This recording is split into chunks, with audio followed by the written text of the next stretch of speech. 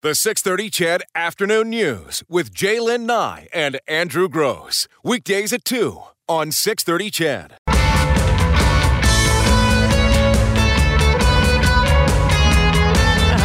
All right, here we go. 3:06. Here we go on the 6:30 CHED Afternoon News. Been in the news the last couple of days, actually. Talk about revitalizing Chinatown. That's right. Members of the Economic Task Force in Edmonton's Chinatown, they're asking the city for $1.2 million to start a new nonprofit in charge of revitalizing and community engagement. Sandy Pon, a volunteer with that team, joins us in studio right now. Welcome to the show. Thank you. Sandy, what's happened over the years in that part of town? Well, the thing is that you see all that urban decay, as I call it. It's been neglected for many, many, many years. And now when you go through the areas of downtown, you see the wonderful development in the Ice District and the redevelopment of the quarters. It really creates a contrast. Oh, it's a huge contrast, yeah. So a couple blocks over. Let me ask you a dumb question, because I honestly don't know the answer to this at all. Whose responsibility is it when a particular area or neighborhood falls into disrepair? Is it the neighborhood's problem? Should they have not let it fall into disrepair? Or is the city responsible for ensuring that doesn't happen to any neighborhood? The government can only be responsible for so many things, right? It is the neighborhood, the residents itself, but a lot of times it's due to economic factors, and then you look at tax base, and the demographic changes. With the Chinatown area, that's 52 acres. A lot of people didn't realize how big it is for Edmonton, because the boundary starts from Jasper Avenue to 107th Avenue, and then from 95th Street up to 101st Street, which is right now the boundary to Ice District. Well, I guess my question is, shouldn't the people who have the businesses along there be taking care of it? They can only do so much. You got to look at a lot of these businesses are just mom and pops, right? Okay. And if the economy is not doing well, then there is no way they can, exist in that neighborhood or inject any more money. It's chicken or the eggs. If you got the money, you can do something. But if you don't see there's economic gain or you don't see the profitability, you just won't invest in the area. So now you see all these dead zones, as I call it. You would see gravel lots that are turned into parking lots, or you would have houses that are boarded up because you don't have the proper renters, or you can make money in that area. Then what do? You just bulldoze the house that is fairly old, and then make it to these empty vacant lots. So what's your plan then? You want $1.2 million from the city. What's that money going to be used for? Well, that's a 4-year. That's a 4-year plan, so it's not 1.2 million all as a lump sum. It's divided into 4 years. We don't anticipate to draw that much money, because most important is that we got to start it somehow, and then hopefully that we can be self-sustainable via membership, via the development in the area, and with community engagement. But that money is going in to build this infrastructure, that we're going to hire people, that we're able to brand and market the area. We started with the Chinatown strategy, and that's where the task force came in. And we finally compiled this booklet, this report to the City of Edmonton. It was 18 actions, and we pared down to 5 strategies where we have to make sure that the neighborhood has to be safe, secure, and we want to do economic development. We want to make sure that there is leadership in that area, because you need to find the right people to have that proper conversation. And then building Chinatown as a destination for tourism, and plus the fact that because it is Chinatown, and we've had a lot of historical, cultural landmarks there. Some of them has been taken away, like for example the Harbin Gate that came down.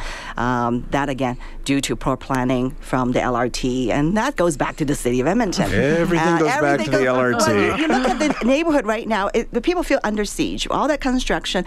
I know it's growing pains. It will get better, but most of the people who live in the area or having businesses there will not last that long to see all the good things to come. So we need to jump in and help every one of them and get things started.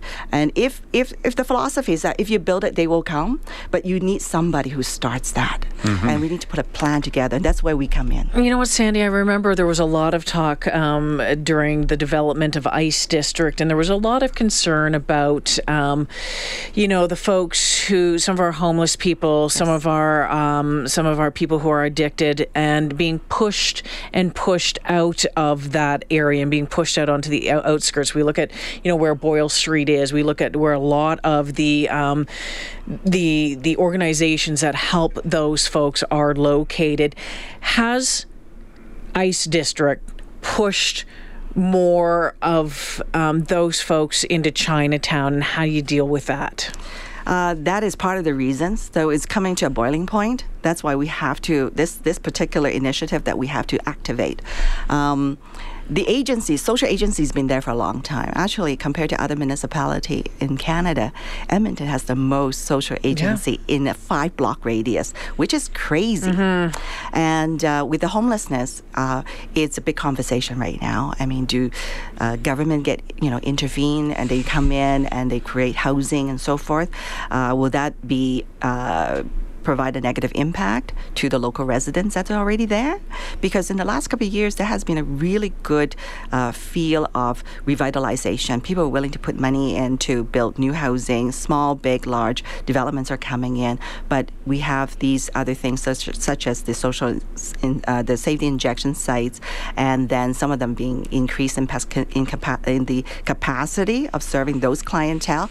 It is really creating a negative impact in the area. But the ICE District does push some of the people into that area, but you can't really do a full displacement of a particular population. Typically and historically, in Chinatown has a multi-ethnic and a very big population of indigenous people. A lot of the people are living below or at poverty line, and you got a lot of social agencies. And so how do you bring back, you talk about bringing pride back to Chinatown and to that area. How do you do that? So this is why we need to get all stakeholders. And this is not what the government can do, because they can only do so much of that. And after all, this is just one region in the city of Edmonton.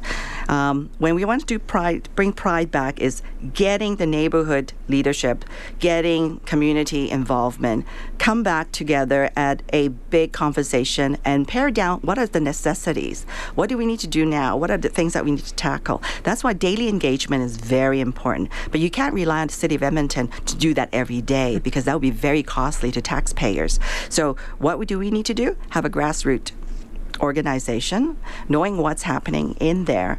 I myself come from an immigrant family. I grew up in the backside of Chinatown. So I see the daily struggle. And I know that what needs to be done, but now we need to get the people together who can put the resources, who can bring in the ideas and create this vision. And then, but I'm confused as to who those people are.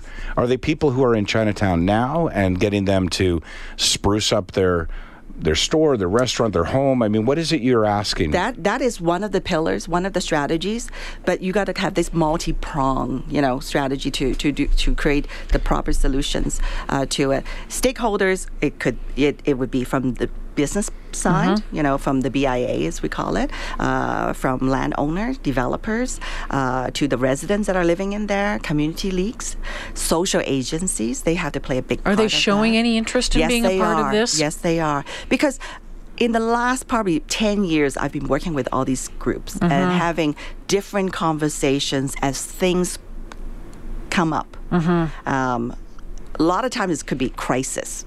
And we don't want to have that kind of situation anymore. We don't want to have this ad hoc kind of committee or dealing with something after the fact. Let's be more proactive. Let's create certain plans that who knows better about their neighborhood except the people that are living in there. Well, that's true, Sandy, but in terms of making it a destination, wouldn't you have to need to know not what the neighborhood thinks of their neighborhood or what they think they need in their neighborhood, but what people who would choose to go to Chinatown as a destination need in the neighborhood? Yes. I look at Chinatown in Calgary, for example, or I can think of other cities I've been to that have a Chinatown. that is successful, there's a lot to do there. Restaurants are usually the number one. Yeah. Some shopping, some unique outlets is another. Safety is another factor. Transportation is another factor. Have you looked at other Chinatowns? Yes, we have. Okay. Yeah, so for example, very successful San Francisco. Of course, yeah. About 3 years ago, we had the international conference here about Chinatown, because Chinatown, it is a destination. The modern Chinatown today is not occupied by Chinese. It's just that the Chinese community feels that there is a historical significance and it's a landmark. So therefore, we need to preserve that. And it's for everybody to enjoy. And so when we had the international conferences, we had about 15 different cities, their stakeholders to come in, and a lot of them did a lot of heavy lifting to transform and did the transformation of their Chinatown. Hence, that's why we created this new entity, which is the Chinatown Transformation Collaborative Society. First of all, live up to its name, transformation for positive impact. Collaborative. It's not just the Chinese, but it's all these other people that are working, living, and developing in the area. So we have a lot of great examples that we're able to model. So we don't have to reinvent the wheel, because that's takes too much time. But we're going to take different components that is positive, that have been shown in different cities, and we're going to put that in Edmonton. But do you specifically then not need Chinese people to live in Chinatown? You don't have to have it all. Right now, you look at even different parts of different Chinatown of great municipalities. That's a tough one. That's a long. It's a long day for me already. I've been talking all day. There is such a dynamic diversity. You know, you go into Toronto, you go to Vancouver, it's different. And people go in there for its, historical significance or cultural flavor, and then you would have a mix of different things. Chinatown is not just for Chinese. That's why we have to say, even though the task force is comprised mostly Chinese Canadians, but we want to make sure that other stakeholders are participating in it. So that everybody feel that they got a bit of skin in the game. And otherwise, you will not able to provide a good solution or successful outcome for this. So, Sandy, what's next then? So you've made the ask to City Council. Where does it go from here? Well, the thing is that we have very good response. And so right now we're going to be preparing our business plan. In about 4 months, we'll be presenting back to Executive Committee and get them to approve it. They want to know specifics, in terms of tasks that we're going to be doing and carrying out with our schedule, plus the fact who are going to be the stakeholders on this board. Governance is very important to me. I've sat on many foundations and being presidents of many organizations. So we need to make sure that the governance is there, because after all, 1.2 million is not a small amount of money, but it is spread out for 4 years. And we hope to be self-sustainable and not having to use so much of the taxpayers' money. So we need to make sure that the results are there, able to be quantified, and that people do see there is going to be a big difference in about 2 to 3 years' time. I like this idea better than a gondola. Well, there is fund reallocation. We can always talk about that. Well, and I think the city, has to appreciate an organization like the one that you're involved with this, willing to take it on. Thank you. And these are all volunteers. And volunteers, and that's a lot of work. And you've got a big job ahead of you. Best of luck, and we'll be watching, Sandy. Thank you so much. Thank you so much. This one takes me back to pranks in maybe not high school. Well, maybe university, high school, university. But this has been something to watch all day. So police in Toronto have been scratching their heads all day. There was a car, an empty car, left dangling from a cable on a bridge. It was burned out. It was burned out. It was a blue sedan hanging from the bridge. So police, firefighters, paramedics all showed up. They had to close the Don Valley Parkway. They arrived. The car had no engine, no passengers inside. And it was hanging over top an area that's pretty popular with runners and joggers and hikers and that sort of stuff. Yeah, so they've been trying to figure it out. At first, they thought that it may have been part of a movie shoot. Right, and one of the reasons they thought that, because it was tied to a winch system, and they said that it would take an engineer to be able to figure out the right hello, gauge. ding, ding, ding, ding, ding. Yeah, that should be your first clue, because engineering students in general are notorious for these doing kind of stuff things. like this. Right. But they did think it was a movie shoot, but then some back investigation discovered that no one had asked for a permit. And I know from shooting in Toronto, you need all kinds of permits, so they're well aware of who's shooting there. So that's not it. Then another theory was perhaps it's just a prank, like ones that have done in years past by university college students, but nobody's taking credit for it just yet. Students? So the investigation continues. Yeah. And it's just a waiting game.